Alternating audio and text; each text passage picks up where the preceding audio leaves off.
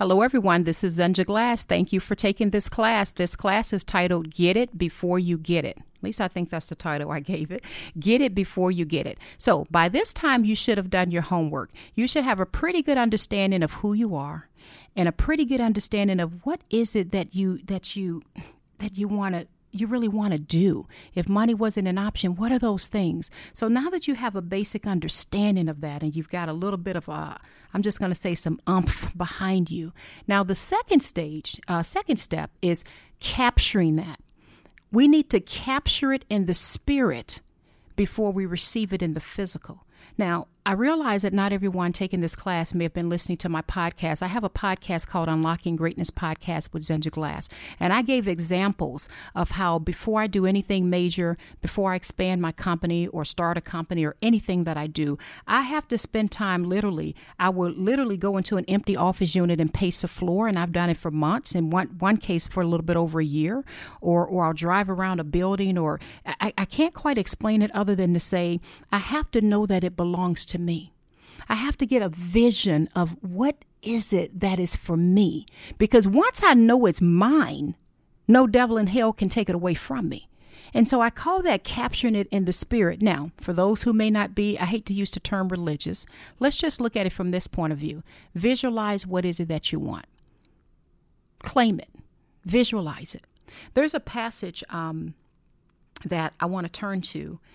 And it's just going to kind of be hard to follow my class if you're totally against the Bible and don't want to hear anything about it. So I apologize in advance. I should have told you I love God with all my heart, mind, body, and soul, and I do read my Bible. So if it bothers you to hear a few scriptures, you might want to just unsubscribe out of this class right now, and I apologize. But for those who don't mind, follow me on this real quick, because I can't separate the two. I can't just give you some business class and not give you the meat of what keeps me together when my life is falling apart, or when I feel like I can't make it, or when I feel like I don't have what it takes to make this dream come true. So if I don't give you the meat, my source, I don't need to be on camera speaking.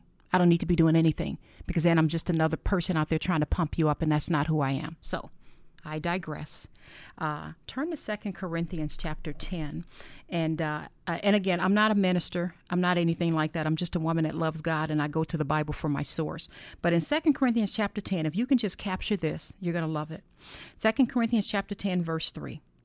It says, for though we live in the world, we do not wage war as the world does. Well, that's interesting. And you may say, well, Z, where are you going with this? Because we're talking about capturing something in the spirit. You have to capture and get that vision and know what's yours. But we don't do it the way the world does it. By, working ourselves into the ground until eventually, we get somewhere. We capture it in the spirit first. So check this out. For though we live in the world, we do not wage war as the world does. The weapons we fight with are not the weapons of this world. Oh, that's interesting. On the contrary, they have divine power to demolish strongholds. Well, wait a minute. You mean there's strongholds in my life that can be demolished? You mean there's something going on in the spiritual that enables me to demolish, to tear down, to pull down strongholds against me? Now, for those who feel like, Z, this is a bit much, I'm really not into the scriptures like that, that's fine. Let me put it this way. There are, call it forces, call it energy, call it bad vibes, call it bad people, whatever phrase you want to put on it. There's always something there that wants to pull you down and keep you from accomplishing and capturing what you believe is yours. Can we at least agree on that? There's something there. I just choose to use the phrase demolish strongholds, because that's what the Bible teaches me. Verse 5, we demolish arguments. Okay. And every pretension that sets itself up against the knowledge of God. Interesting. And we take captive every thought to make it obedient to Christ. God, and we take captive every thought to make it obedient to Christ. And we take captive every thought, let that sink in, to make it obedient to Christ. God, you've shown me who I am. I have a vision of who I can become and what I want. That's so far out there, I don't know if it's possible. I don't even have the money for it. I don't have the support. I don't have the education. I don't have experience. I don't have other people I can depend on to help me get there. But you're showing me it's yours. And on the other end, I've got the enemy telling me that can't happen. You're dreaming too big. You think you're better than other people. That's never going to happen. Look at all the failures you've had in the past. But then on this end, something's telling me, no. You capture those thoughts and make it obedient to Christ. Capture those thoughts and make it obedient to Christ. My Father tells me that I'm a royal priesthood, a chosen people. My Father teaches me in Psalm 1 that for the man who meditates on his law, that he's like a tree planted by streams of water, that those leaves don't even wither, and that in due season I'm going to reap my harvest, and that everything I do will be successful. So I have to capture those thoughts and make it and force it to be obedient. This is how I capture things in the spirit. And again, it's kind of hard pivoting back and forth because some of you are very much aware of my podcast, and I assume whoever's listening to this class may not know who I am from Adam, but I've given lots of examples in my actual podcast and situations where things were so against me, but how when God showed it to me in the spirit, how I went after it and got it. Just like when I got one of my very first office spaces, didn't have a dime to my name, but God made it clear to me, I need for you to start your agency. I said, God, I don't even have a lounge, let alone a lobby. I can't even afford a small closet. And God led me to a building and said, walk in here. And I didn't want to walk in there. I didn't even have the money. I had like almost nothing. And the guy shows me this entire suite of all of these studios and rooms and a kitchen and a reception area and all these different offices and a little conference area. And I'm like, okay, this is nice, but I can only afford a little closet. And then the next thing you know, the next day or two, when I go to sign the lease for a little closet, by the way, he says something kept me up all night. I don't know what it is, but something's telling me you're going to grow into this space. This is yours. I said, I can't afford that. And he's like, this is yours. Take it. And I won't go through the details, but I'll just say the management of my building did an amazing job and worked that out, and it was totally God's. That's a weak example, but it's an example of capturing in the spirit, doing what you've been told to do, and the earth must yield and give you what's been given in the spirit. So point number 2, and I'm not drifting, and I apologize if it sounds like I'm preaching because I'm not a preacher, but I get excited about this, is you need to capture it. In other words, you need to proclaim what is yours. So you have to capture it and get it in your hand. What is your proclamation? What is it that you're being shown that's yours? Now, that may take meditating, and there's all different ways you can meditate. You figure that out. There's a gazillion videos on that. For me, I just sit in my closet. For those who know me, I turn the lights out. Every major move I've made in my life, including the podcast I started up, was me sitting in my closet saying, to be honest with you, in a dark space, inwardly in a dark space, not doing well, and saying, God, what is it that you ask of me? What do you want me to do? I don't know what to do. Just show me. And even with the podcast I started up, God just put in my heart, he showed me a vision of like having headsets on my ear. I want you to speak to the people. I said, God, but I'm barely making it through myself. I'm tired. At that time, my son was extremely ill, extremely. Many of you are aware of some of the things he went through. Unfortunately, I've lost him a couple months ago. You know, there was so much going on in my life, from my finances, marriage, you name it. I just was like, God, I'm tired. I don't. How can I give when I'm barely hanging on myself? And God just pushed in my spirit, give that. I said, but God, I fight daily for a relationship with you. God put in my spirit, tell them that. I don't know nothing about a podcast. I don't know how to spread messages to people. Get on the camera and say that.